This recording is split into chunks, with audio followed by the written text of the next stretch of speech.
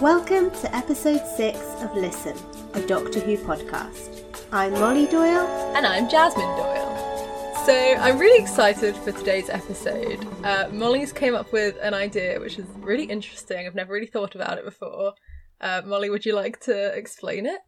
Yeah, so basically we're going to talk about the Halloween monsters that Doctor Who has done. So these are kind of the monsters that we know that are part of our mythology, our myths, our legends, maybe what you would dress up as for Halloween. And there's a lot of them. So we've got things like witches and mummies, vampires, zombies, werewolves and ghosts. And when we started thinking about it, we realised there's loads of Doctor Who episodes that deal with these monsters. And we just thought that that would be an interesting discussion. So I'm excited to delve into these and see what we think. So I guess the first question that we could discuss is, why do writers of Doctor Who turn to these monsters? Why are there lots of stories? Because there's a lot. I think we've got about 14 here, maybe even more that we're going to discuss. So why is this something that Doctor Who keeps coming back to? What do you think? Yeah, I mean, I guess it's kind of story that's very universal. Like, anyone could switch on the TV and of any age and would be able to understand that creature. It's not like a Cyberman or Dalek who, Doctor Who fans, obviously, that's the equivalent in the Doctor Who universe. Like, we all know what a Dalek is, of course, but like, anyone can join in and watch an episode like this and it's just understandable, and they're kind of standalone stories usually that just have a kind of classic story structure in a way. What do you think? Yeah, no, I think that makes a lot of sense. I think also, I mean, Doctor Who, although it's not horror by any means, I definitely wouldn't watch it if it was, because I don't really like horror, but it is trying to be scary, and these monsters are like established scary things. Yeah, they wouldn't have been around for these many years and these many movies if they weren't accepted as scary creatures. I guess they're kind of, we accept that they work, you know, they're a staple of the genre, kind of. Yeah. So I guess, linked to that, do you think it's a clever idea, or do you think it's kind of lazy? Do you think it's easier than coming up with a creature, or in a way is it harder to live up to what people already expect?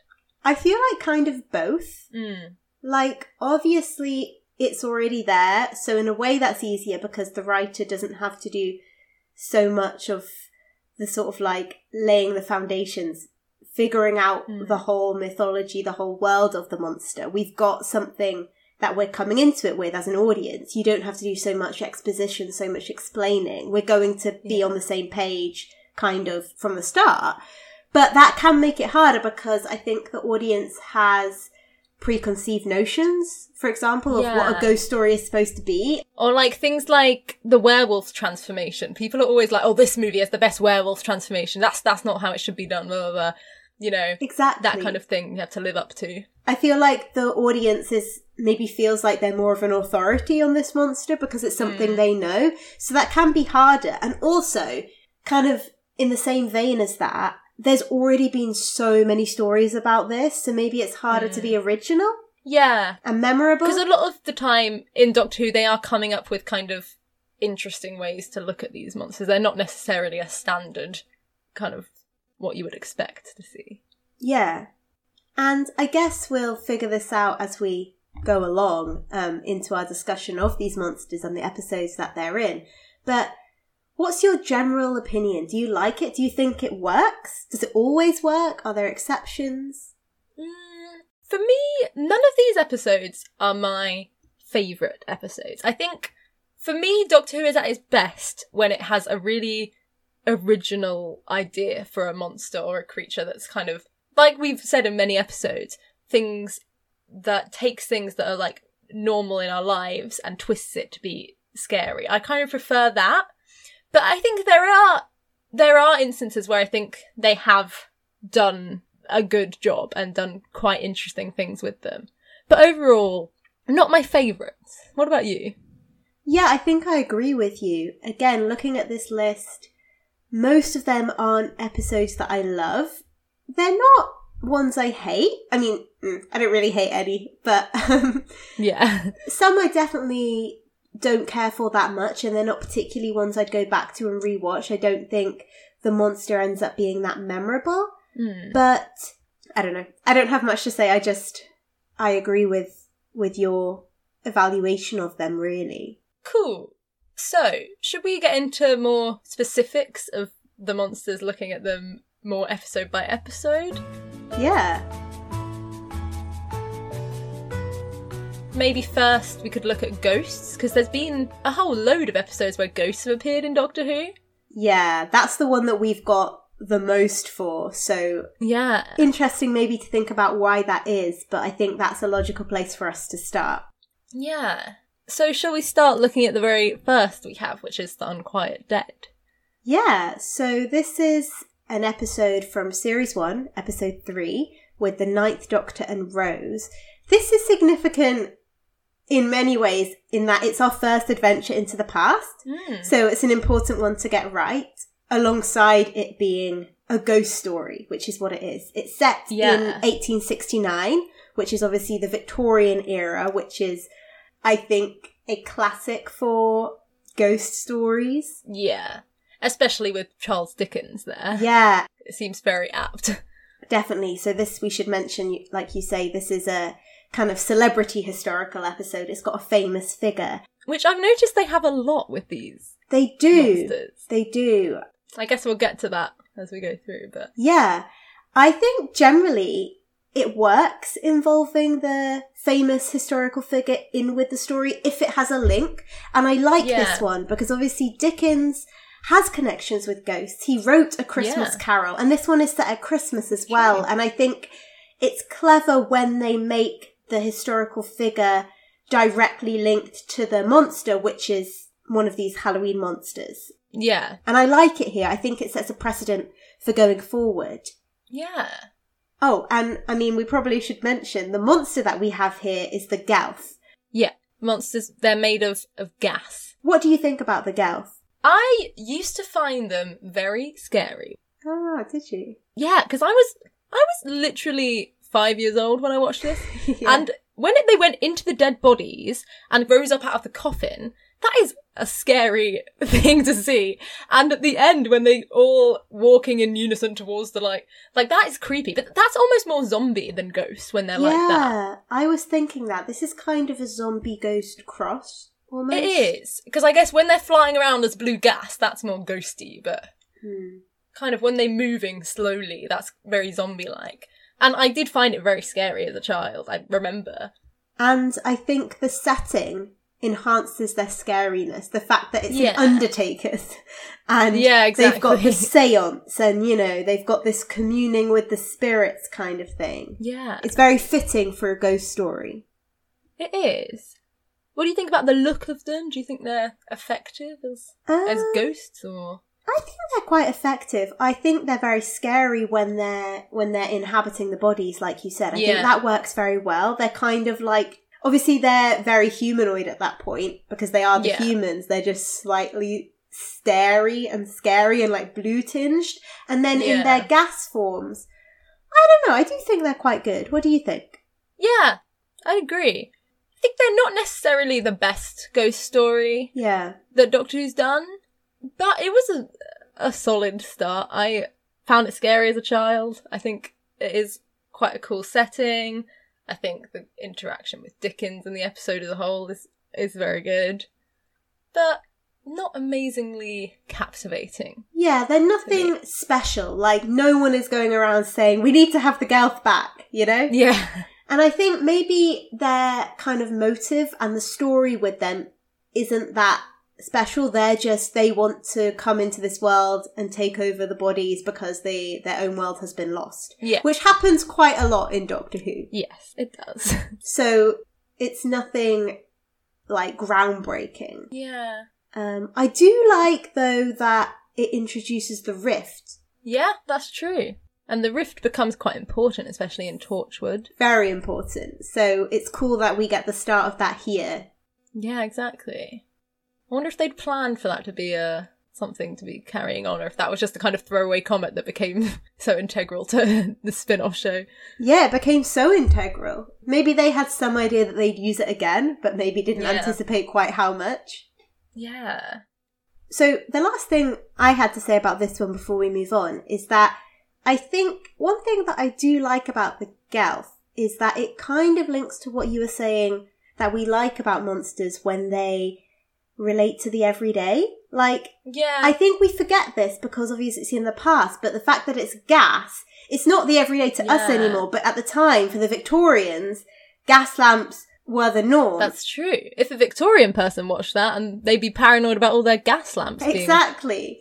being monsters. Exactly. And although we don't use gas lamps anymore, we still use gas, and we're still very, like, it's still understandable as, like, the basis for an alien. We're like, okay, yes, gas, and the science of it all. I think at one point the Doctor talks about the reason why these corpses are, like, why the Gelth can use the corpses is that when bodies decompose, they produce gas.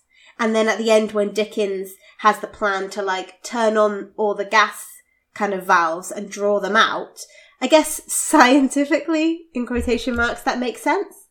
Yeah, true. So I do like that part of it, but at the same time, yeah, I don't know, not amazing, but there are some nice aspects. Yeah. And I guess if we move on, there's a couple more episodes which I think are kind of more traditional, typical ghost stories in the same kind of vein as The Unquiet Dead. Yeah. And the next one that we wanted to talk about like that is Hyde, which is Series 7, Episode 10, with the 11th Doctor and Clara, set also in the past, but much more modern, in 1974. What do you think about this one, Jazz? For me, this one is a little bit forgettable. I think it's all a bit kind of one note to me. Yeah. I feel like there's not a huge amount that really happens in this episode. I guess it's quite cool that they kind of have this photography way of capturing the ghost. Like, that's quite an interesting thing, because also the fact that when we see the ghost, that's not a ghost, that's a woman running away from something. And that's quite cool. I do like that. Because there are no actual ghosts really in this, are there? No, they're not. But it is very much a ghost story. It is a ghost story, and the ghost herself is a mystery for much of the episode, and then it's revealed that she's actually not an alien at all, not a ghost, but she's just a human time traveller who's trapped in a pocket universe. Exactly. And there are aliens in this episode, but they're not ghosts. There are. They are kind of spider things. Yeah, I don't really like the actual alien of the episode. Yeah. They're a bit weird. They don't really have anything about them. No, I guess the only thing about them is they're looking for love. They're looking for love, yeah. Which is quite a nice twist, considering they don't look like the type of creatures that would be looking for love. Yeah. But it's not overly compelling as an episode. I do like that the Doctor says at one point, at the end, he says, this isn't a ghost story, it's a love story. It's the oldest story in the universe. This one, or any other, boy and girl fall in love, get separated by events, war, politics, accidents and time. She's thrown out of the hex, or he's thrown into it. Since then, they've been yearning for each other across time and space, across dimensions. This isn't a ghost story, it's a love story. And I quite like that, because it's a direct comment on the ghost story, like, trope, and how it's kind of inverted it. So I like that, but I completely agree with you that it's a bit one note. Yeah. It is a creepy haunted house, but beyond being like the standard kind of stock image. I think they could have done more, just like classic ghost story things to creep you out a bit more, just things moving around the house and, I don't know, just kind of spooky occurrences. It's just a bit... because I think they do a better job with that in The Haunting of Villa Diodati. Yeah, I think they do a really good job with it in that. Yeah, it also reminds me a little bit of Knock Knock.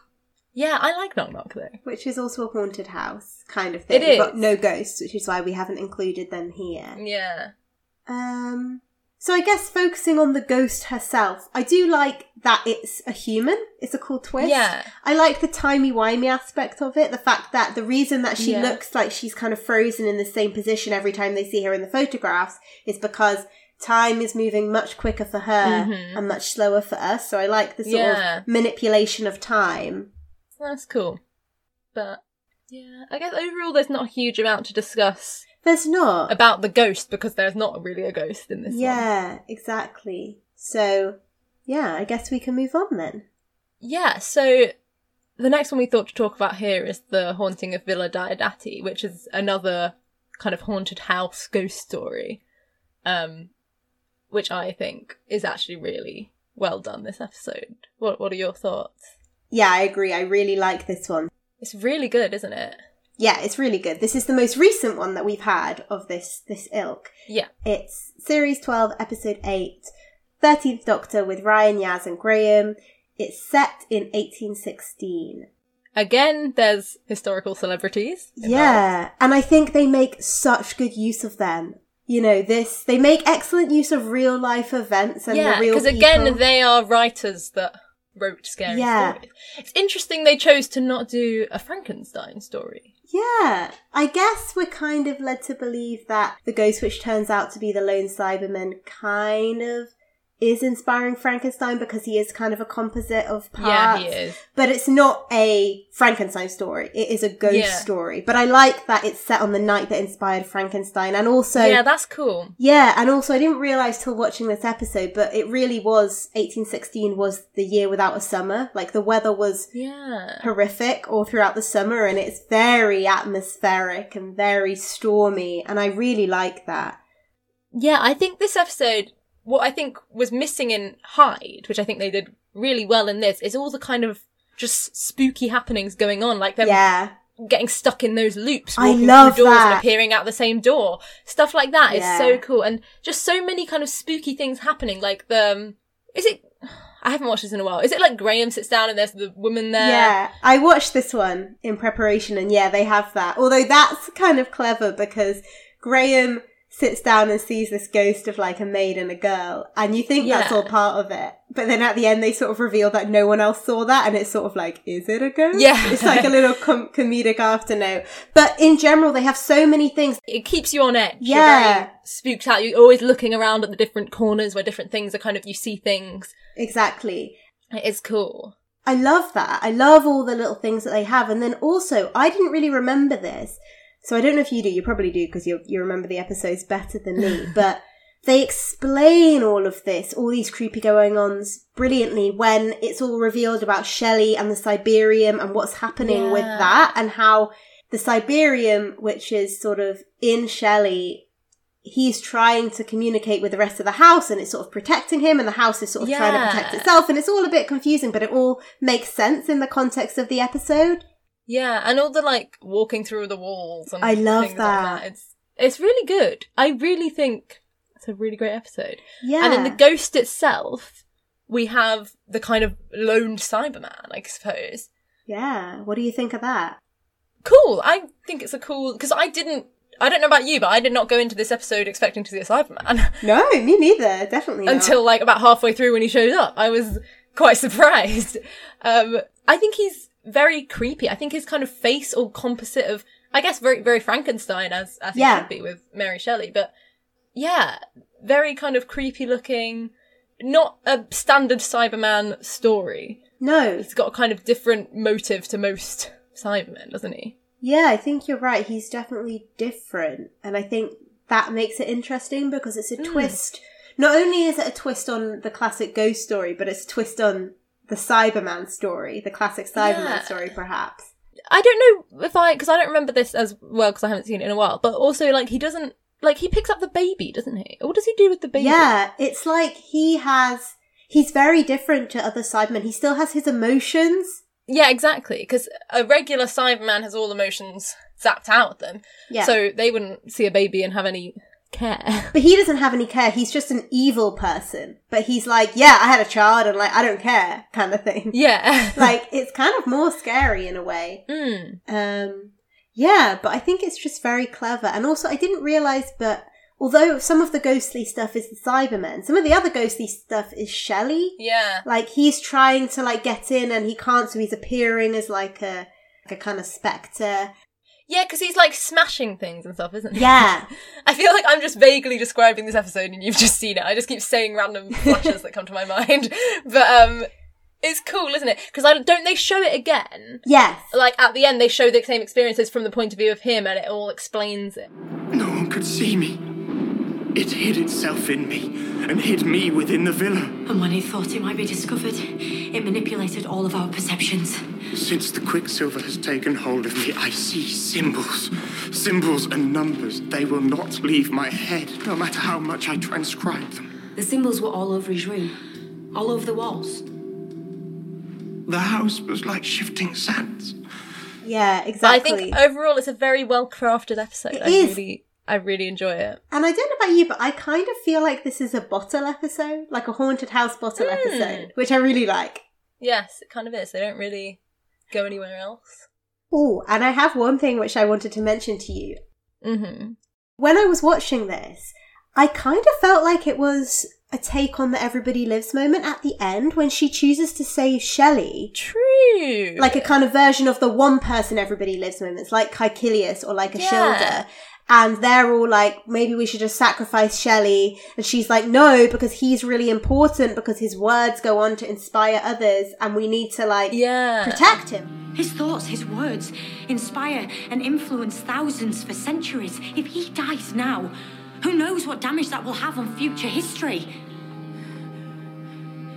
Words matter. One death, one ripple, and history will change in a blink. The future will not be the world you know. The world you came from, the world you were created in, won't exist, so neither will you. And that's how she ends up giving the Cyberman what it wants, which obviously leads into the ascension of the Cyberman and the timeless child and all of that. But I just thought that was interesting. That is interesting. Yeah, it is. I didn't really think of that last time when we were saying that Jodie's series lacked and everybody was doing it. But maybe that is one that we kind of missed. Yeah. And another thing I think this episode does really well is it's a fantastic ensemble episode. Often when they have lots of characters, it can be a bit like, why are there so many people? It was not necessary. Yeah. It slows it It's like down. Dinosaurs on a spaceship where there's just like Exactly. all these people and it's like, ugh. But this one, they all make sense. And it's especially impressive, I think, given that we've got a 3-companion episode, plus all these other historical figures.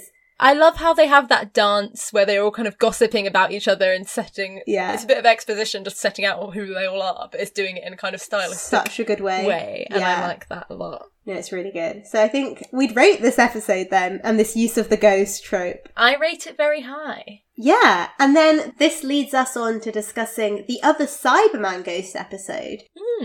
The Haunting of Villa Diodati is the second time we've had the Cybermen appearing as ghosts. And obviously the first time was Army of Ghosts, which is in Series 2, Episode 12, with the 10th Doctor and Rose. Yeah. What do you think of this one? It's cool. It's a cool premise because it's not scary ghosts, it's the ghosts of people's loved ones. And I mean, not that they actually are, but everyone's kind of latched onto them as if they're missing loved ones and, or not missing, dead loved ones.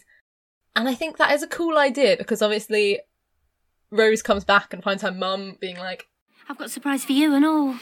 Oh, get a bazillion. She doesn't even say thanks. Guess who's coming to visit? You're just in time. He'll be here at 10 past. Who do you think it is? I don't know. Oh, go on, guess. No, I hate guessing. Just tell me. It's your granddad. Grandad Prentice. He's on his way. Any minute. Right. Cup of tea. She's gone mad. Tell me something new. Grandad Prentice, that's her dad. But he died like 10 years ago.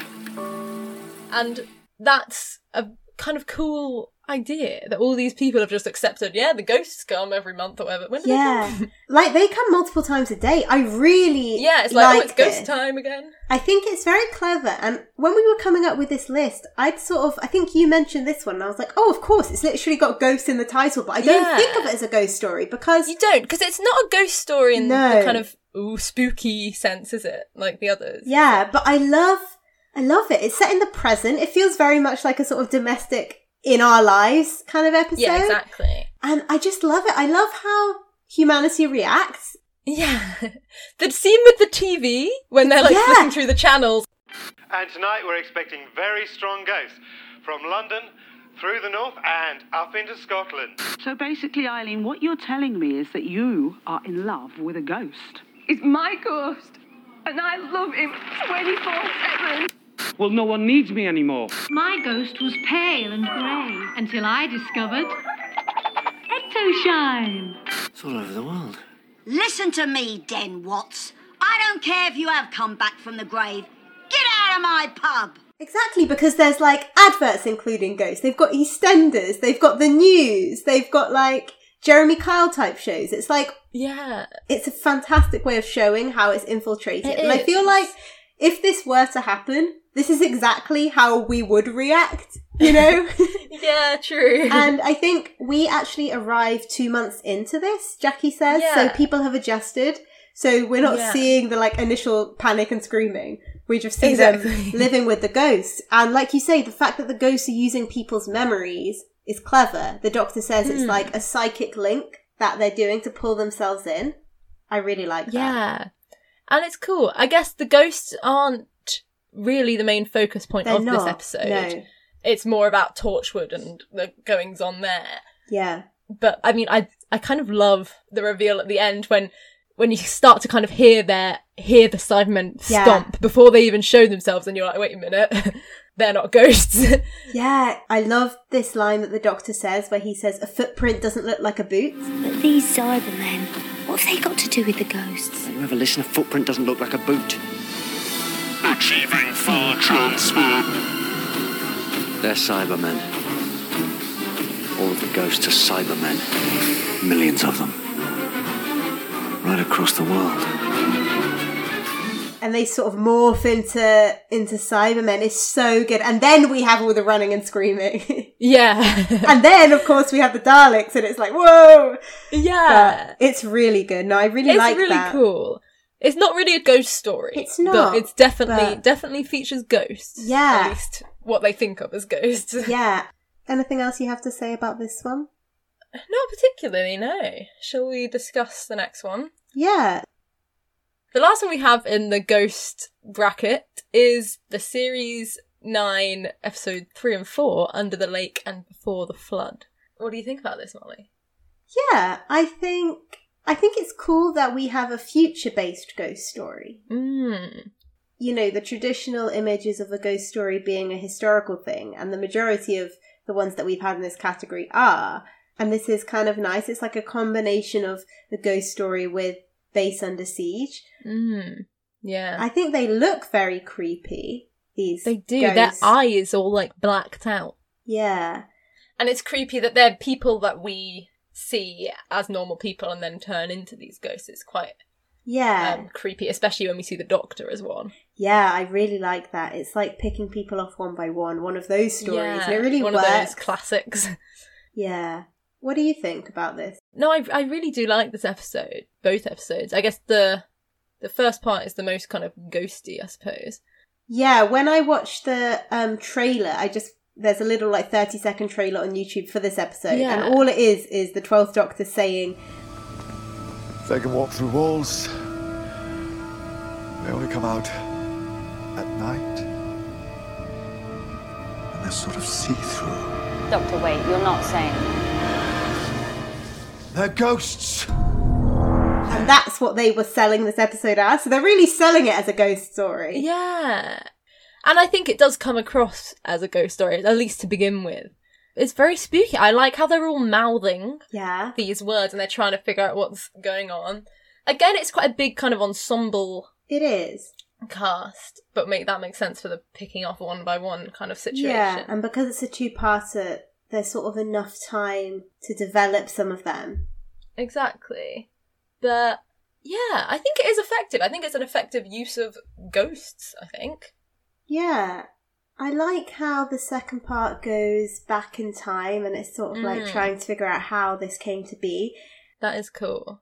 I'm a little hazy on how it all resolves. So am I. I need a rewatch. Yeah, I don't remember being that impressed by the Fisher King, who turns out to be behind it all. Yeah, but the Doctor's speech to the Fisher King is very good. You robbed those people of their deaths. Made them nothing more than a message in a bottle. You violated something more important than time. You bent the rules of life and death. So I am putting things straight. So what is it in this episode that the ghosts actually turn out to be, and what is it that they want? I think maybe that's that's something that we should think about in evaluating whether what we like about these monsters and these episodes is like, what are the ghosts trying to do? Can't really remember for this one. Yeah, I don't remember with this. So I guess maybe that's a slight downside in that I don't want to hold this against it too much. Obviously, we think it's a very good episode, but I can't... Obviously, the kind of purpose of the ghost hasn't stuck with us that much. Yeah. But I remember liking it. I really like it. It's very kind of creepy. Yeah, and then adding in the water and the flood element of it. Yeah. Is extra creepy. It is good. You kind of feel like they really could hurt you, these ghosts. Aren't they wielding, like, weapons and axes? Things? Yeah. That is creepy. Yeah. Yeah, because some of the other ghosts, you don't feel like, I don't know, they're just walking towards you. Like, what can they really do? They'll walk through you, you know? Yeah. But these ghosts, they're going in for the kill. So I guess that's sort of the end of our ghost discussion. Yeah. Of these, should we do a mini wrap-up? Yeah, yeah. So which one do you like the best of all these ghosts, do you think? I would say the episode I like the best of all those is The Haunting of Villa Diodati. Yeah. Would you agree with that? I agree. I think that's probably my favourite episode. Yeah. I guess if we're just looking at the ghosts themselves as a monster. I also really like Army of Ghosts, the ghosts in that. I think it's such a clever use of ghosts. Too. It is cool, isn't it? Yeah. Because I guess most of these aren't actually ghosts. No. Well, I mean, I guess none of them are ghosts. None of them are ghosts, because I think ghosts don't exist, and I think the Doctor Who universe also acknowledges, like, the Doctor is like, ghosts don't exist. Even though we're calling these ghosts, like, they're aliens, or they're something else. Yeah. Like, what is behind it that's making us think it's a ghost? Exactly. I think maybe the best looking, the scariest looking of them is the Under the Lake Before the Flood. I do like that. Yeah, I think they are very creepy looking. I would agree with that. Cool. And then I suppose the logical place for us to go next is sort of zombies, because we've kind of mentioned that a lot of these ghost ones are sort of also zombie-like, particularly I think the Unquiet Dead, and then kind of also Under the Lake Before the Flood. They're quite zombie-like. They're dead, creatures that have been reanimated. Yeah, that's true. And we don't have a lot in our zombie category, but it's maybe worth a little mention. Yeah, because there's no episodes, I would say, where it's like, this is a zombie episode. Yeah. They're kind of just creatures that resemble zombies a few times, but they're not so much... None of them are like, this is a zombie story we're telling here. Exactly. One we thought was quite zombie-like is Oxygen from Series 10. Yes. Those creatures definitely look zombie-like, and they move zombie-like. They do, and this was one that I actually watched this morning just because I had some time, and I couldn't really remember it that well. And I think the zombie creatures are quite scary looking. Yeah, they are. I like the premise of this one. I like that... It's the suits. Yeah, the suit is the big bad and the corporation that controls them, and it's the fact that the suits have been ordered to, they say, deactivate the organic component. And this is because the people have become inefficient and they're sort of too expensive to live, and it's better off for them to kill them. Yeah. And I think this idea of having to pay for your oxygen is quite dystopian, and that is. It's cool that, for example, they measure the distances in the space station where they are in breaths. Yeah, that's clever. But it's not explicitly a zombie episode. No. But the creatures are definitely reminiscent of zombies. They are, and they look very scary, and it's kind of all intertwined in this... It's a very classic kind of space sci-fi, also kind of a base under siege episode. Yeah. Picking people off. Which I do like. Yeah. I do think the episode is good. Yeah, and kind of just thinking about it now, it does remind me of Under the Lake Before the Flood. Mm. And it's kind of interesting that in that one, the Doctor sort of becomes one of the ghosts. Yeah. And in this one, Bill becomes one of the zombies. Yes. I really like that bit where Bill can't get a helmet and the Doctor's like... It's scary. It all, like, goes creepy and, yeah. Yeah. And that's when the Doctor becomes blind. Yeah, I'm still blind. I love that. Yeah. Very dramatic. It's very dramatic. It's a very scary episode. It opens with the Doctor talking about space is the final frontier, and the reason is because it's final, because it kills you. Yeah, I forgot about that bit, the Doctor's like lecture. Yeah. So how does space kill you? The main problem is pressure. There isn't any. So don't hold your breath or your lungs will explode. Blood vessels rupture. Exposed areas swell. Fun fact, the boiling temperature of water is much lower in a vacuum, which means that your sweat and your saliva will boil, as will the fluid around your eyes. You won't notice any of this because 15 seconds in, you passed out as oxygen bubbles formed in your blood, and 90 seconds in,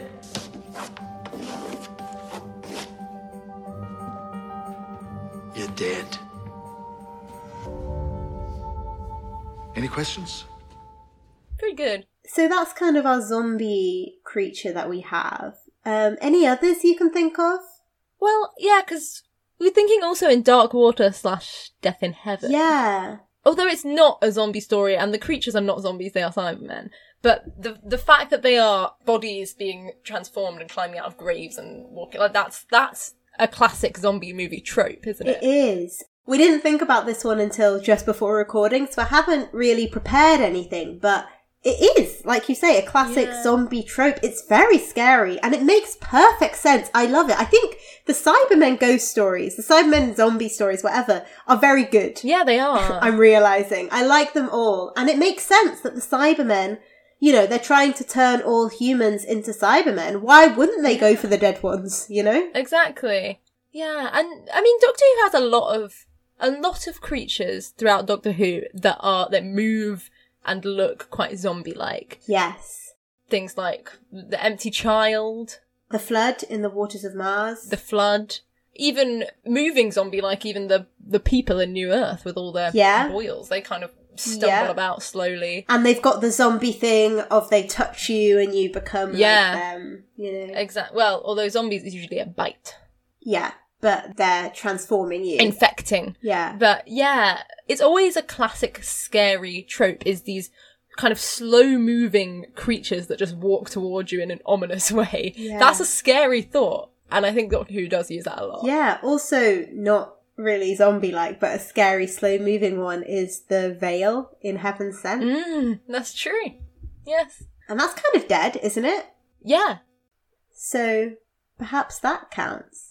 Perhaps. Yeah, so that's zombies. There's never been an explicit zombie story, but definitely a lot of kind of references. Yeah. Yeah.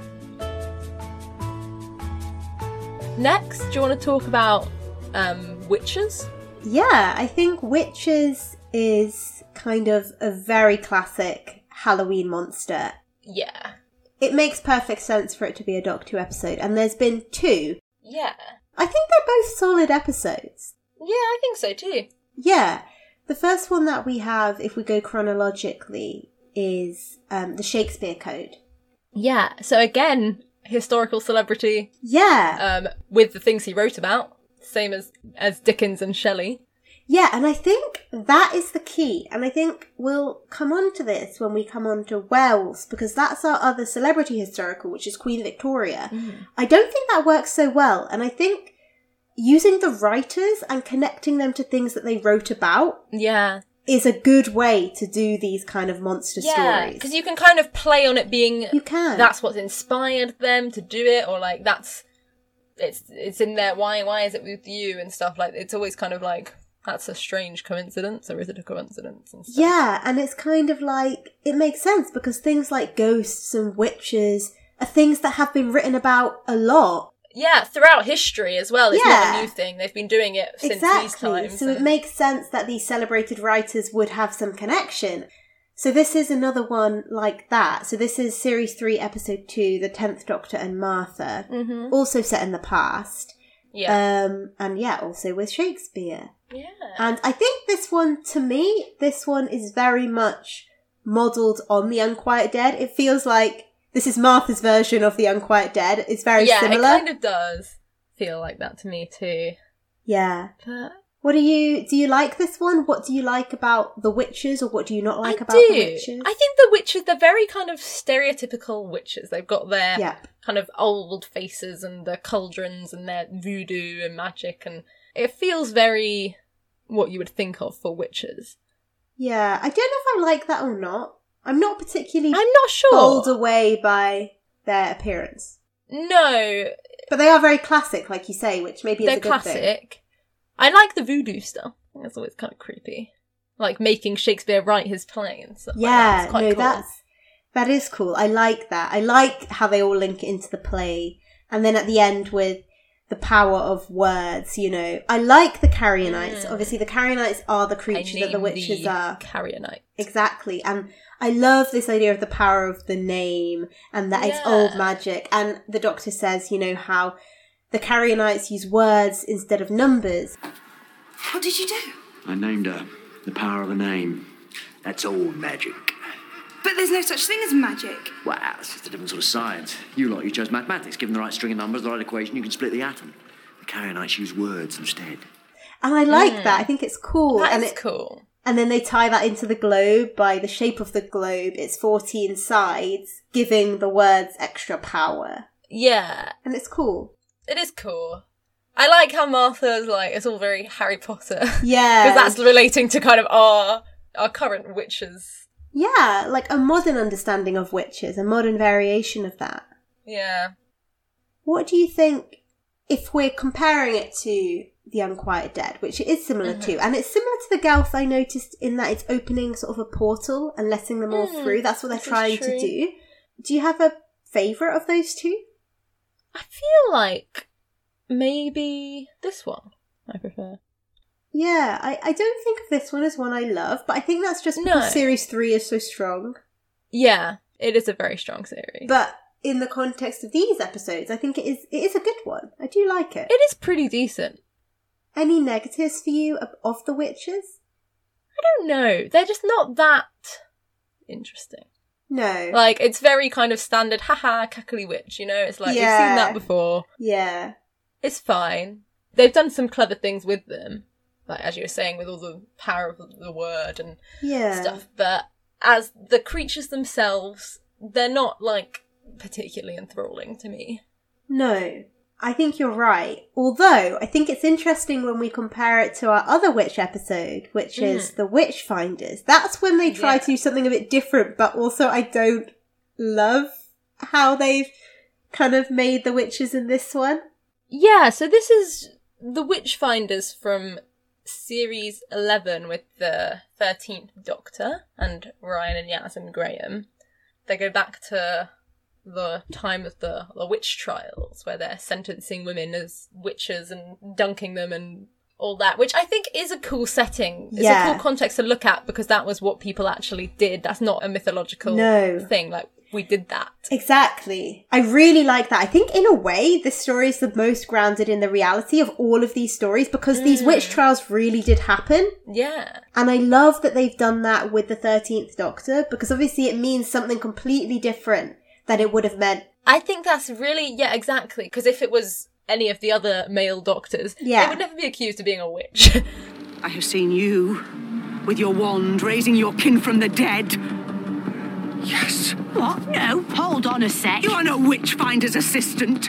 You are Satan's acolyte. I am not. That's why it's happening today, because you are here, as you say, to take over this village. You know that's not what I meant. We do not have time for this. Mr. Savage is correct. It is your fault that Alfonso is dead. I tried to save him. You saved them from being shot? You said this evil fell from the heavens. Oh, yes, it fell, like your lord, Lucifer. Honestly, if I was still a bloke, I could get on with the job and not have to waste time defending myself. Of course, if there's a woman there with her magic wand and doing these magical things, of course she would be. It makes so much sense. Yeah. It's one of the episodes that really does explore the differences between how the gender of the Doctor can affect them. Because it's also with the whole kind of chief witchfinder, and they're like, no, you're not. They think it's great. Yeah. It is interesting to look at. What do you think about the actual monsters? They're called the Morax, I think, and they're sort of made of mud. Yeah, so they're not really witches. Yeah, they're more like dead bodies filled with sentient mud. Yeah. They're creepy looking, definitely. They are. They kind of gross me out, which I don't think is necessarily a bad thing, because it's good that they look creepy, but they do kind of gross me out a bit. Yeah. They're fine. They're not amazing. No. Again. I would say. I don't know. Their motive is that they were imprisoned. Yeah, under this below tree. this tree. And then when she tries to cut them down, she's unintentionally released it, right? Yeah. Released them. It's kind of an interesting premise. It is. I guess a motive that you wouldn't have really thought of. Yeah, I don't know. The witches themselves, they're not... The kind of witch finding and the dunking of real women, I find that more interesting than the kind of witches themselves. I think you're right. Yeah, like the premise is very interesting. They could have maybe done something different with that, I think. Yeah, because the other aspects of the episode I really like. I also really love King James. King James is, I think, the highlight of the episode. He's hilarious. He's so good. Yeah. Madam, I have come to your rescue. King James, Your Majesty. You may prostrate yourselves before me. God's chosen ruler and Satan's greatest foe, come to vanquish the scourge of witchcraft across the land. Forgive the mask. I have enemies everywhere and have to travel incognito. Also, I rather like the drama. Yeah, another historical figure. Yeah. I think this episode had a lot of potential, and I think it does a decent job. Yeah. But I think it could have done better. Yeah. So what do you prefer of the Shakespeare Code and the Witchfinders? I'm not sure. They both don't stand out to me as being amazing. Yeah. I think the Witchfinders could have been better. I like the premise. I think that's more intriguing, but the execution of the monster is perhaps better in the Shakespeare Code. Yeah, exactly. Because I really do like all this stuff with the 13th Doctor. And yeah, me too. I think that's actually really interesting. And I think maybe the first, half of the episode, I think, is actually done really well. I think King James is really great. So I think maybe even I would say The Witchfinders I prefer as an episode. Yeah, it's maybe got more highlights. Yeah. Well, let's move on then to our next creature, which is the werewolf. We've only got one episode for this, which is Series 2 episode, Tooth and Claw. Yeah. Which is the 10th Doctor and Rose. What are your thoughts on the werewolf and on this episode about the werewolf? I think there's moments I really like. I think the werewolf before he transforms is very, very creepy. Sitting in his cage with his eyes all black, and I think that is quite scary. What planet are you from? Oh, intelligence. Where were you born? This body, 10 miles away. A weakling, heartsick boy, stolen away at night by the brethren for my cultivation. I carved out his soul and sat in his heart. I think, for me personally, I don't know if it's just me, but I prefer a werewolf to look less muscly and big. I kind of prefer the Harry Potter-esque werewolf who's a bit kind of weedier. And that might just be me. That's so interesting that you say that, because I've written down, and I distinctly remember as a child being the Doctor Who werewolf is so much better than the Harry Potter werewolf. Really? I remember really not liking the Harry Potter one. See, I think the Harry Potter one is scarier because it looks more human. Yeah. So, to me, when something looks more human, it's more scary. Because if you're looking at a big monster, it just looks like a big animal. It looks like a lion. I know lions are scary. If I was encountering a lion, I'd be scared. But it's not as kind of creepy to me. Yeah. But that's interesting. Do you still think that now? Do you still think you prefer the big... I think I like the Harry Potter one more than I did. I do like this one. I don't know what it is, because I think this episode... It's not one I really like, and I can't really pinpoint why. It kind of creeps me out, and I know that's what these are trying to do, so I don't want to hold it against it. And I was thinking, like you said, about when he's in his human form with his scary eyes. Like, I find that really scary. Yeah. But in my head, that's a scary thing, that's a sort of detractor, but I guess it shouldn't be, because that's what it's supposed to do, you know? Yeah, and I think it's very cinematic. It feels a bit like a movie, this one. It's all CGI running through the corridors away. It's all... I mean, I do actually like this episode quite a lot, personally. What do you think about the Victoria element? Yeah, I mean, as you said, there's not really, as far as I'm aware, is there a link with Queen Victoria and werewolves in real life? I don't think so. No, I mean, they make that comment at the end that, isn't it something like they have this blood deficiency thing that's like inherited and like, is it a werewolf? But there's not really a connection. Yeah, it seems a bit kind of random. They just yeah, and I couldn't really remember together. what the point was, like what the werewolf was trying to do. So I looked it up, and it's that there's this group of the warrior monk characters that are trying to use this alien werewolf to take over the British Empire and start an empire of the wolf. Yeah, well, I quite like it when they're creepily chanting and like... Yeah, I think the monks as like the sub-villain of the episode are quite effective. Yeah. I do like this one. I like this one too. I don't think I like it as much as the other celebrity historicals. Yeah. I don't know, actually. It's difficult to say. It is a difficult one to say. I think it's a solid episode. I don't think I can fault too much of it. I just think perhaps it's not just one of my personal favourites. Yeah. Yeah, maybe same, to be honest. Okay, well, let's move on then. Yeah, so another one we thought of to discuss would be The Mummy. Clearly, this is integral in The Mummy on the Orient Express from Series 8. What do you think of this one? Yeah, so this one, I really would like to rewatch this episode because it's a bit hazy in my mind. Yeah. But from my memory, I really like it, and I watched a couple of clips, and I think this one, the creature, is one of the most scary looking ones. It's very creepy. Yeah, it really is. The way its feet drag on the floor was creepy. Yeah, it bends. Yeah, no, it's really good. I like that. I like that a lot. And it's playing on this legend of the foretold is what it is. Yeah. I think it's cool. Yeah, I think I like the setting. It's in the future, but it's on the Orient Express. It's almost like the Titanic. Yeah, it's like the Titanic, and it makes perfect sense. Like, we're already doing... You know, we do themed parties now of, like, the 1920s. So, of course, they would have, like, this space train that's decked out to look like the Orient Express. And then I'm a bit hazy on the details, but it's like the facade drops, isn't it? And it's like a lab, and they've got all these scientists there to try and figure out what's happening. Is that right? So they've lured everyone there to this, all these scientists and experts in mythology and that type of thing. They've lured them under the guise of this Orient Express luxury trip. But someone has actually lured all these people together to solve this mummy case. But what is he trying to do with that?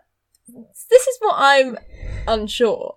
Yeah, I know that the foretold turns out to be, what the Doctor figures out is that he's a soldier from a war a long time ago, and all that. Yeah. And the Doctor kind of stops his killing spree by surrendering, which is releasing him from his duty. Yeah. And if that sounds like a flag, if this is a flag, that means that you are a soldier. Wounded in a forgotten war, thousands of years ago. But they've worked on you, haven't they, son? They've filled you full of kit. State-of-the-art phase camouflage, personal teleporter. 10 seconds. And all that tape inside you, it just won't let you die. Well, it won't let the war end. It just won't let you stop until the war is over. We surrender! 0. I think that's quite cool. I think I really do like it when the Doctor takes on the mummy himself, like he takes on the curse from Maisie. Yeah. It's your grief, your trauma, your resentment. And now, it's mine. It's gone. No, it's not for me. Because now it thinks I'm you.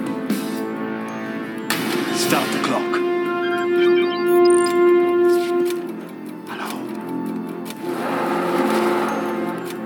pleased to finally see you. I'm the Doctor and I will be your victim this evening. Are you my mummy?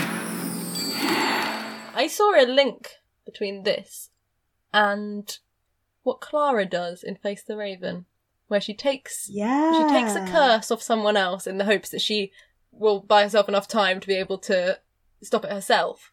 But obviously, for her, maybe she was inspired by the Doctor to do this, and then it didn't work out in her case. That's interesting. It is interesting. Yeah.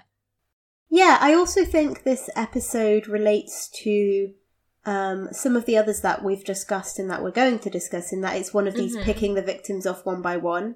Yeah. And I love how only one person can see it. I think that's quite cool. Yeah. That's scary, because imagine everyone else just thinks you're crazy and you're seeing this monster.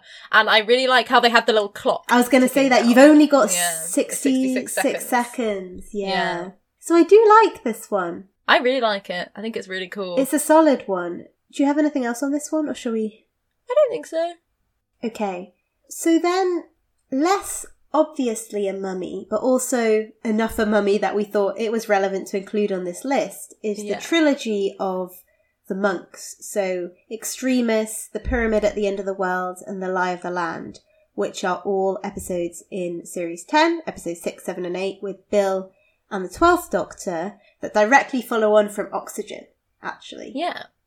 So the villain here is the monks, who kind of look like mummies. They definitely look mummy-y, and they are also in a pyramid. Yeah, that's their spaceship, right? Yeah, so they are very reminiscent of mummies, aren't they? Although that's never, I don't know, it's not really the main point of them. Yeah, so I don't have too much to say on this because their mummy-like appearance isn't really integral to the plot. Yeah. Although it definitely fuels their creepiness. Yeah, they're very creepy, and I really do like those episodes. But I suppose they're not much to do with this kind of Halloween-y monster. Yeah, and I guess kind of the fact that they look like mummies, which are so, they're ancient. Yeah. It kind of links to them. It does. What they're trying to kind of instill in humanity, this idea that they've been there all along. Mm. But I think maybe this is more, I feel like I have a lot to say about these episodes, but not so much to do with the monsters themselves. Yeah. So maybe another time we can do an episode discussing these. Yeah, the trilogy, definitely. The Monk trilogy. Yeah. Well, we only have a couple left. Yeah, so another obvious one is vampires. So we have Vampires of Venice. Yes. Which is in Series 5 with the 11th Doctor and Amy and Rory's first adventure, Yeah, isn't it? this is Rory's first adventure. This is another one that's set in the past. This is in 1580. Yeah. I think it's very funny that Rory's walking around in his stag do t-shirt. Yeah, that's true. I think that's funny. I like that. Yeah. What do you think about this episode? Well, this episode, I don't know, I'm not a huge fan. I think I've only seen it once or twice, and maybe I should rewatch it because I feel like I'm probably missing some of the good bits. But yeah. I don't love it. I think the girls, like, in their vampire form are creepy in quite a good way, but I'm not a huge fan of them as, like, the space fish thing. Yeah. I liked this episode a lot more the second time. I liked it more than I expected to have liked it when I rewatched. Yeah. I actually do think it's quite a fun kind of romp. Yeah. Like, they're, like, climbing up the towers and, like, oh, I'm going to pretend to be your brother and submit you to this. Yeah, I like that. I think it's quite fun. And I quite like how it's kind of set up with these young girls being sent off to their kind of school. Yeah, and then how that links to what the alien wants, isn't it? That yeah, all the women of their species have been killed off. Yes. So they need the girls. Yeah. So I do quite like this episode. I don't know. The vampires themselves, they're quite creepy. They are quite kind of stereotypical vampires in the sense that, like, they don't have a reflection. Yeah. They have their teeth. They can't go out in the sunlight. Stuff like that. They are quite vampire-y, but don't know. I think for me, perhaps why it doesn't call to me so much as an episode, maybe I overdosed on vampires in my Twilight days, because I used to be very obsessed with Twilight. You were. I don't know. I preferred Moffat's Dracula series. Haven't seen that. It was very good. Yeah. I really liked it. So yeah, it's kind of, I don't know. I feel like they could have done, I don't know whether Venice was the right kind of setting for vampires. I'm not sure. I think they could have done vampires in a kind of more stereotypical sense and do them in the creepy castle and the, all that. Yeah, I think that makes sense. I think I read a little bit that this episode was supposed to be something different. It was always going to be set in Venice, but I think it was going to be more of like a romance thing. And then they were like, we want to do vampires, so they combined it. So I think maybe if they were coming up with it from scratch, I think Venice was already the setting sort of before the vampires were imported into it. Yeah, I don't know. I think they could have done something else with the vampire. Like, I think they could have done something cooler. Yeah. They didn't really do much about, like, drinking blood and, like, all the kind of creepy vampire-esque things. Yeah. But I don't know. I think it's a solid episode. Yeah, I guess if they had done it more traditionally, it would have been another Victorian one. And we have a lot of Victorian episodes. That's true. I think it's pretty good, but it doesn't stand out as... I feel like I'm saying that for most of these episodes. I'm saying they're pretty good, but they're not standing out to me as like, oh, yes, must watch, brilliant. Like, yeah, you know? They're all kind of fine. They're a fun adventure. Exactly. Which is kind of what I would say about our next one, which is The Curse of the Black Spot. Yeah. I think this is also does count as a kind of Halloween-y creature, the siren. Perhaps less so, but also definitely... Less stereotypical, but is, yeah, mythological creature. Exactly. So this is also Amy and Rory, also the 11th Doctor, just the next series. Yeah. What do you think? I quite like it. In my mind, it's quite short. I know it's not. So I think maybe they just didn't put a huge amount into it. It's not kind of jam-packed with story. Yeah. But I quite like how she kind of appears out of the water and they realise she's coming out of reflection and stuff like that. I think it's quite cool, and you don't know where they're... Like, when Rory gets taken, it's quite cool, because you're like, oh, yeah, that's not good. I like the rationale behind the monster in this. I think the siren, like, she's like a doctor or a nurse or something from another world. Yeah. And she's been trapped on Earth and just she has no trying patience to help people. And she's trying to cure these sailors. Like, every time they get a tiny cut, she's like, ah. Yeah. And so they think they're being marked for death, but she's marking them as like, got to cure you. And I like that. I think that's cool and that it's is different. Cool. It's a cool misunderstanding. Exactly. But I don't know. I don't love the look of her. Yeah. I don't know. I guess it's kind of stereotypical. It's fine. She does look like just a green lady. Kind of a glowing tinge. I guess putting her in her context, what do you think of the pirate theme and everything? That definitely all adds up, that there would be pirates and sirens, and because that seems like the kind of story. Yeah. That seems like an appropriate monster for a story set on a pirate ship. Yeah. I feel like for me, The Curse of the Black Spot is similar to The Vampires of Venice and Tooth and Claw in that I like them all. I just don't love them and I don't really know why. Yeah. I think this one is a little more boring though than The Vampires of Venice and Tooth and Claw. Perhaps, yeah. I think there's a bit less going on. Yeah, I can't really remember. I couldn't tell you, like, any of the intricacies of the plot. Yeah. I mean, I kind of remember it pretty well. I probably could. Yeah. I don't know. It's like, it's just not got loads to it. No. It's kind of a standard kind of basic story.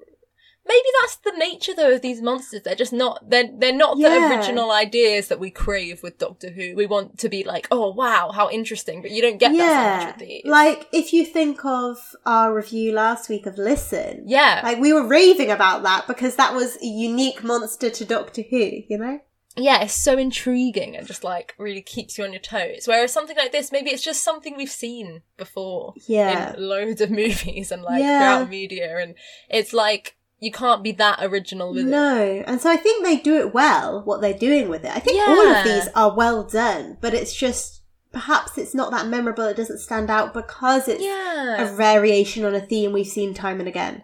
Yeah, exactly.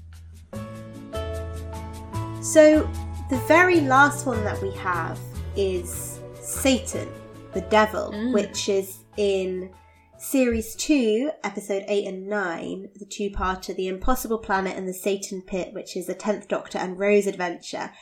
And I really like this one. I really do. So do I.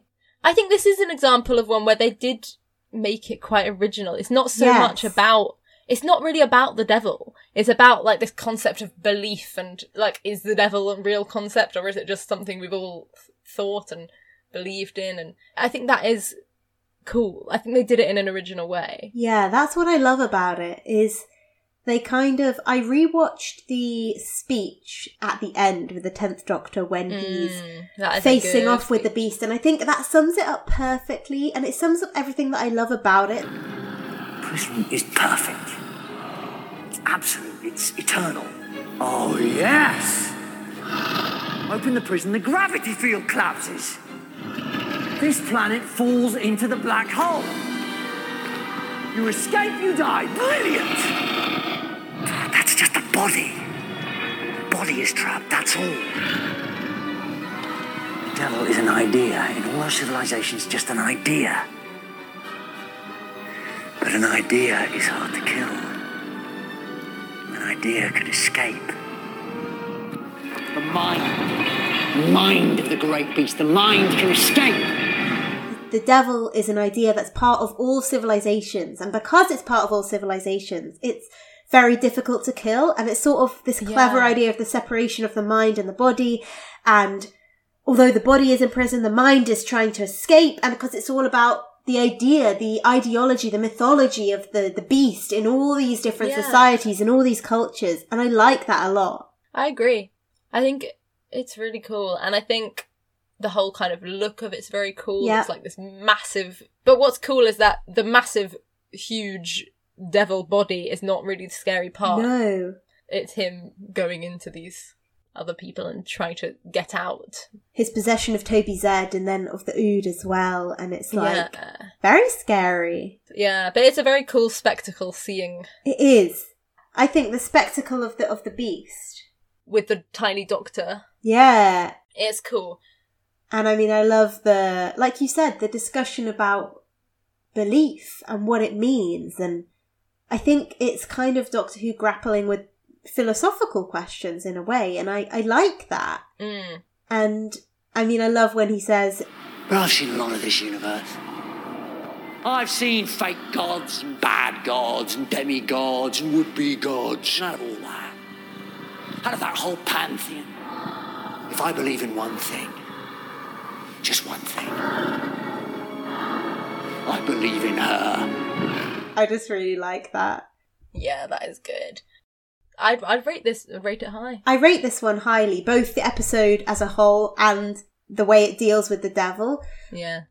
Do you think, it's just coming to me now as we're discussing, it kind of is similar to the monster in Listen, in that we never find out what the beast really was, and it sort of remains a mystery. It's left kind of very ambiguous. It's kind of up to you to decide what you think it is. Obviously not in the same way as Listen, but kind of. Because Listen, we never see anything. It's much more mysterious, but this is still mysterious to an extent. It is left up to, like, what actually was that? Yeah, and the Doctor says that at the end. They're like, what was that? And he's like, I don't know, never figured it out. Like, but he's like, that's kind of the fun of it. Like, what's the point if you know it all? It's true.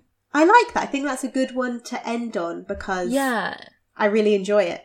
So do I. An example of it done really well. Yeah. And obviously we haven't really mentioned the context. It's not particularly relevant to the devil, but this is a future-based story. It's kind of a classic spaceship, space station, base under siege type thing. One by one, killing off story. Which I enjoy. Yeah, so do I.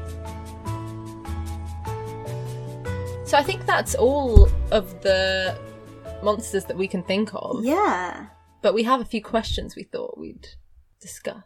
Yeah, just to finish it off, some closing ones. So, of all of these, Jazz... what are your favourites? And I guess we could split this into what are your favourites in terms of their appearance and what are your favourites in terms of the story that goes with them, their motive, perhaps. Yeah, so in terms of just appearance, like what looks scary and effective, I really like the look of the mummy on the Orient Express. I think that's really quite creepy. Yeah, it's probably my top. Yeah, it's really good. Looks-wise, what else? Like, I like Under the Lake Before the Flood. yeah, they're creepy. I like them too. Yeah, I think maybe those two I'd say as the kind of scariest looking. Yeah. But then in terms of kind of the monster as a whole, in terms of its impact on the episode, I think I have 3 top ones. Okay, interesting. What are your 3? The Haunting of Villa Diodati. Yep, I agree. Because I just think really cleverly done, scary ghost story. The ghost is very cool. It is, and also has, the episode as a whole has these great comedic moments and like romantic moments, and it's just exactly. a good I think it's a really overall good episode. Yeah. And then I really like Mummy on the Orient Express. Yeah. I love the 12th Doctor. Me too. He shines in this. I think again it's one that's got a lot to it. It's got kind of a whole side story going on about the Doctor and Clara's kind of relationship in this. We didn't touch on that at all. On the rocks. Yeah, but again, that's something that really adds to the story. Yeah, this is her last trip. Like, it's her last hurrah, supposedly. Yeah, again, yeah, exactly. But it's scary, the monster's creepy, it's a cool kind of idea that all these scientists and stuff have been lured here. I think it's very cool. Yeah. And then I would say, I think The Impossible Planet and The Satan Pit. Yeah. For me.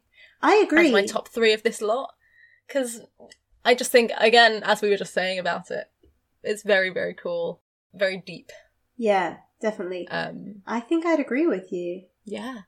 Any others? The only other one that I really like, I love the ghost element of it, is the Army of Ghosts. The Army of Ghosts. Yeah, but the thing is about that, it's not so much about the ghosts. I think they make that 2-parter, I would never really think about it and think about the ghosts. No. I like the ghost element, but it's a small part of it. I think that part is done very well. Yeah, exactly. It is done really well. But I guess the overwhelming monsters of that 2-parter is like Daleks versus Cybermen. Yeah. And then separation. And Torchwood, of course. Yes. Yeah. Fab. Okay, next question then. Are there any of these creatures that you would like to come back? Honestly, I don't think so. No, only probably the Cybermen for me. Of course, Cybermen. But most of those, the ones that are done successfully, I can't see them revisiting. Because, like, the ones we just said, it's done. Like, you couldn't really explore that in any different way. Exactly. It would just be playing it out again, and it would be a bit pointless. And then the other ones that aren't so good, why revisit them? Yeah, they're not amazing, interesting creatures, you know? When you bring a creature back, it has to be something interesting to look at again, like, in a different way. Yeah. Honestly, bringing back is not often a great idea. No, and they don't do it a lot. I was thinking, in New Who, they haven't brought back a lot. There's not many. The Weeping Angels.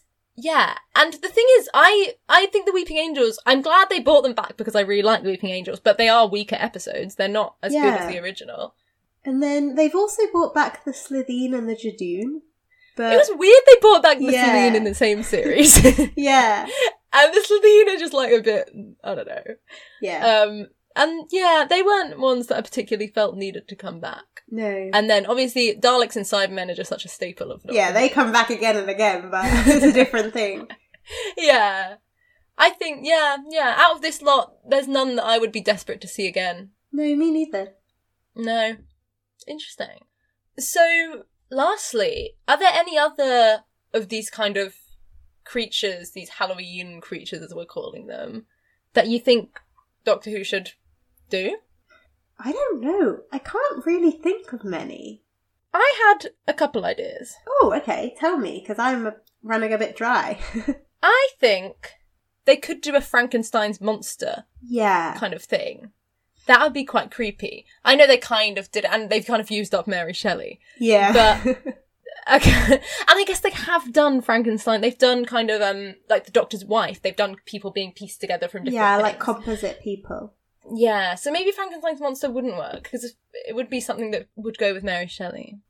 And I guess the Cybermen kind of are a bit Frankenstein-y in general, like, regardless of, like, not just the lone Cybermen in the Mary Shelley episode, but Cybermen generally are, like, you know, part human, they've, like, parts of their body have been removed, and, like, I don't know. Yeah, it's true. So maybe not that.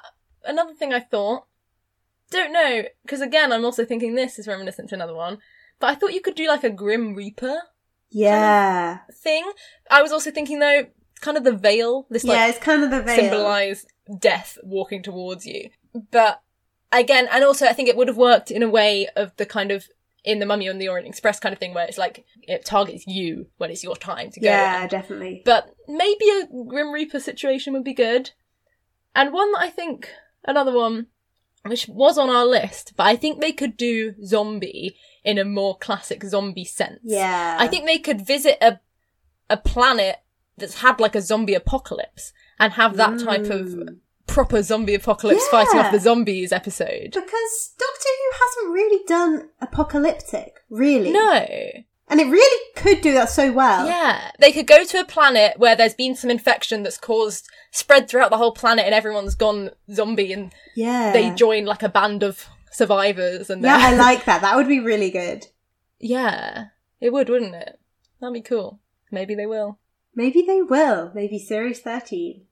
Maybe. Would be pretty cool. But yeah.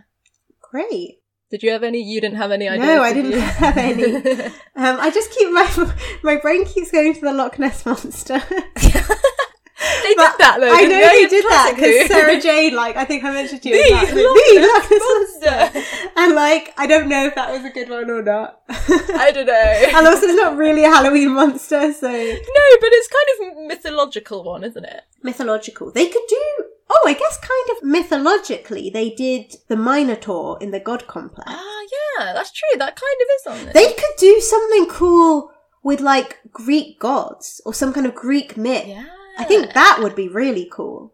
I guess the Minotaur is a Greek myth, but they could like, do, there's so they could many. do another kind of. There are loads. Medusa. Sarah Jane Adventures did Medusa. Did they? I remember. Cool. The Gorgon. Ah. Another one that's kind of a Halloweeny one is a clown. And Sarah Jane Adventures did that. Oh, yeah, that would be scary. Yeah. But they could do a clown one in Doctor Who. Yeah. But, yeah. Well, food for thought there. Doctor Who writers, if you're listening, Chris Listen up. Cool. All right. Well, shall we move on to our fun segment of the episode? Yeah. So, we thought for our kind of fun segment this week is we'd do a kind of bracket elimination type thing with all the monsters that we've just discussed. Okay, yeah, so we've got 14 episodes. We've included the 2-parters or 3-parters, like, together as one. So we'll go through and choose which one we prefer, kind of taking into account mainly the monster, but in the context of their episode. And we'll see what our favourite is. Yeah. The ultimate Doctor Who Halloween monster. Yeah. Cool. Okay, so first choice is the Unquiet Dead or Tooth and Claw. I'm going to go with the Unquiet Dead, I think. As your favourite? Out of those two. Actually, I think I might have just said the other way around before, did I? I don't know. I feel like I would go for the Unquiet Dead. I don't know what you would I think I for. would too, but I literally think I might have just said, like, half an hour ago the other way around. I think you were quite positive about Tooth and Claw, but I think you were also quite positive about the Unquiet Dead. I don't know.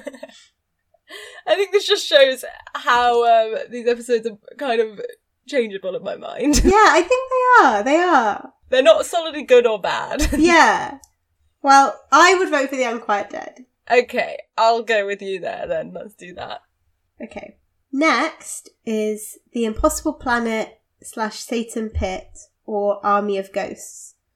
Both very good, but if we're looking from the point of view of the monster, let's go for Impossible Planet, Satan Pit. Yeah, I agree. I really do like Army of Ghosts, as I said, but I think the other one is the superior. Yeah. Okay. Next is the Shakespeare Code or Vampires of Venice. I think Oh. Probably the Shakespeare Code? I think so. I think perhaps Vampires of Venice is better than I remember it, so I don't want to do it too harshly, but also I do think the Shakespeare Code probably still wins out. Yeah, let's go for that. Okay. Right, next. The Curse of the Black Spot or Hyde? These are both quite weak episodes in my mind. Yeah. I don't know what to choose. I think maybe I would go the Curse of the Black Spot. Yeah? I just think Hyde is a little bit boring. Yeah, not much happens. It's very slow. Yeah. I quite enjoyed it when I rewatched it the other day. Did you? Maybe I should rewatch. I'm not sure. But we can go for the Curse of the Black Spot. No, so what would you vote for? I don't know. I feel quite torn. Probably Hyde based on seeing it, but also I haven't seen the Curse of the Black Spot. And I do like I realised I like the premise of the siren. So I like that. Yeah. I also like that the monster in Hyde the ghost is this human from the future. Yeah, it is quite cool. But the haunted house part isn't as good as when you compare it to the other haunted houses. That's true. And they do the pirate theme quite well. Yeah. I think I would go for the Curse of the Black Spot. Okay. Let's do it. Next, we have Mummy on the Orient Express or Under the Lake Before the Flood. Both good episodes, but I would go for Mummy on the Orient Express, I think. I agree. They are both good, but I think Mummy on the Orient Express has the edge. Yeah, I just love the 12th Doctor, man. He's great. He really is. Okay, next we have Oxygen, or the trio of Extremis, The Pyramid at the End of the World, and The Lie of the Land. It's tricky because if we're looking at the monsters, I think episodes-wise, I would definitely go for the Monks trilogy. I really like it. Yeah. And I guess the monsters, they're not the biggest part of it, but they are pretty cool. Yeah, and also, I like Oxygen as well, but so do I. They're not the most concrete example of these Halloween monsters either. Yeah, exactly. So the monster element is more just, do you like them for their own thing, rather than do you like them within this Halloween monster canon? Exactly. And I think I like the monks. Yeah, I like the monks. I really like their whole arc of, Yeah. Okay, let's go for that trilogy then. Yeah. Okay, and last pair is The Witchfinders or The Haunting of Villa Diodati. The Haunting of Villa Diodati. Yeah, I do like The Witchfinders, but we're big fans of I really like it. Villa Diodati. Yeah. Alright, so now we've narrowed it down to 7. So, because this isn't a good number, I said we could bring one back as a bonus. We need one more. I vote for Army of Ghosts, but Yeah. But I agree. Let's bring back Army of Ghosts. Also, Under the Lake Before the Flood. Yeah. Let's go for Army of Ghosts. Okay, I really like that. I just think it's cool because it's different to all the others because it feels very in the present. Yeah. Which I like. It is cool. I like it too. Okay, round 2. Yeah. Of the elimination. So, The Unquiet Dead or The Impossible Planet / The Satan Pit. Impossible Planet. Yes. Okay, right. Next one. Army of Ghosts or The Shakespeare Code. Army of Ghosts. Yeah, Army of Ghosts, I think. Nice. Okay. The Curse of the Black Spot or Mummy on the Orient Express? Mummy on the Orient Express. It's getting easier this round. It is. Okay. The Monks Trilogy or The Haunting of Villa Diodati? In the context of the monster, I'm going for The Haunting of Villa Diodati. Yeah. Okay. Right. I think this is round 3, so we have 4 left. Which we've engineered this to be the 4 that we're just discussing. I guess that proves that we actually do believe in what we say. Yeah, that's true. Okay, so The Impossible Planet, The Satan Pit, or Army of Ghosts. Now this came up before in round 1. It did. So we have to go for The Impossible Planet, Satan Pit. Yeah. Yes, we do. Okay. Mummy on the Orient Express or The Haunting of Villa Diodati? Do you have a vote? I think maybe The Haunting of Villa Diodati. I'm leaning towards that too. Yeah, I really like Mummy on the Orient Express, but I think the weak point for me is that I can't really remember what Gus and they were trying to do. That's true. Like, what were they trying to figure out? It seemed... Yeah. I don't know. And also, when I think about... I don't know whether I just love it so much because I am a bit obsessed with the 12th Doctor. Because when I think about the other 12th... Like, there's a lot better 12th Doctor episodes. Yeah. I think. Whereas Haunting of Villa Diodati is one of Jodie's standouts. Yeah. It is. Okay. So let's go for it. Okay. Final round. The Impossible Planet, The Satan Pit, or The Haunting of Villa Diodati? You know what? I think I'm going to go for The Haunting of Villa Diodati. I really enjoy that one. I really, really do. Shall we take it?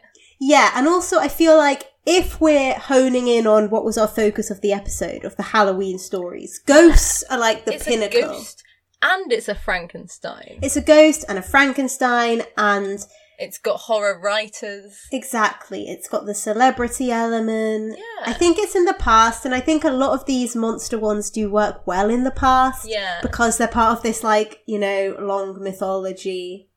Yeah. So, also, I think, you know, we want to do everything we can to champion the 13th Doctor, because she's got those, you know, not my Doctor haters out there. Exactly. And I think The Haunting of Villa Diodati is an example of when the 13th Doctor can be used really well. And when she's equipped with great writing, she's a great Doctor. Exactly. I think she's a great Doctor the whole time. Me but too. I can see there are weaker moments, I suppose. But I think she's great. And I think that people are unjustified in their hatred. Yeah. I agree. And also, we didn't even really touch on this in this episode at all, but like, there's that great thread running through where Byron is like trying to flirt with her. She's just not having any of it, which is just very entertaining. Funny. Yeah, that is funny. I love how the 13th Doctor is like so oblivious to like romance. It's quite entertaining. Yeah, definitely. Yeah. Great. Okay, well, I think that just about wraps up our episode. Cool. It was really fun to think about these Halloween monsters and how they've been realised in the world of Doctor Who, and we've concluded that our favourite is The Haunting of Villa Diodati, a solid episode. So, yeah, hope you enjoyed this discussion. Yeah, be sure to follow us on Instagram at listen_pod. Let us know what you thought of the episode, if you can think of any other Halloween monsters that we've missed. And let us know any other ideas you have for future episodes you want to hear us talk about. We'd love to hear anyone's input. It would be really nice. Definitely. And join us next time for another fun Doctor Who discussion. Thanks for taking the time to listen.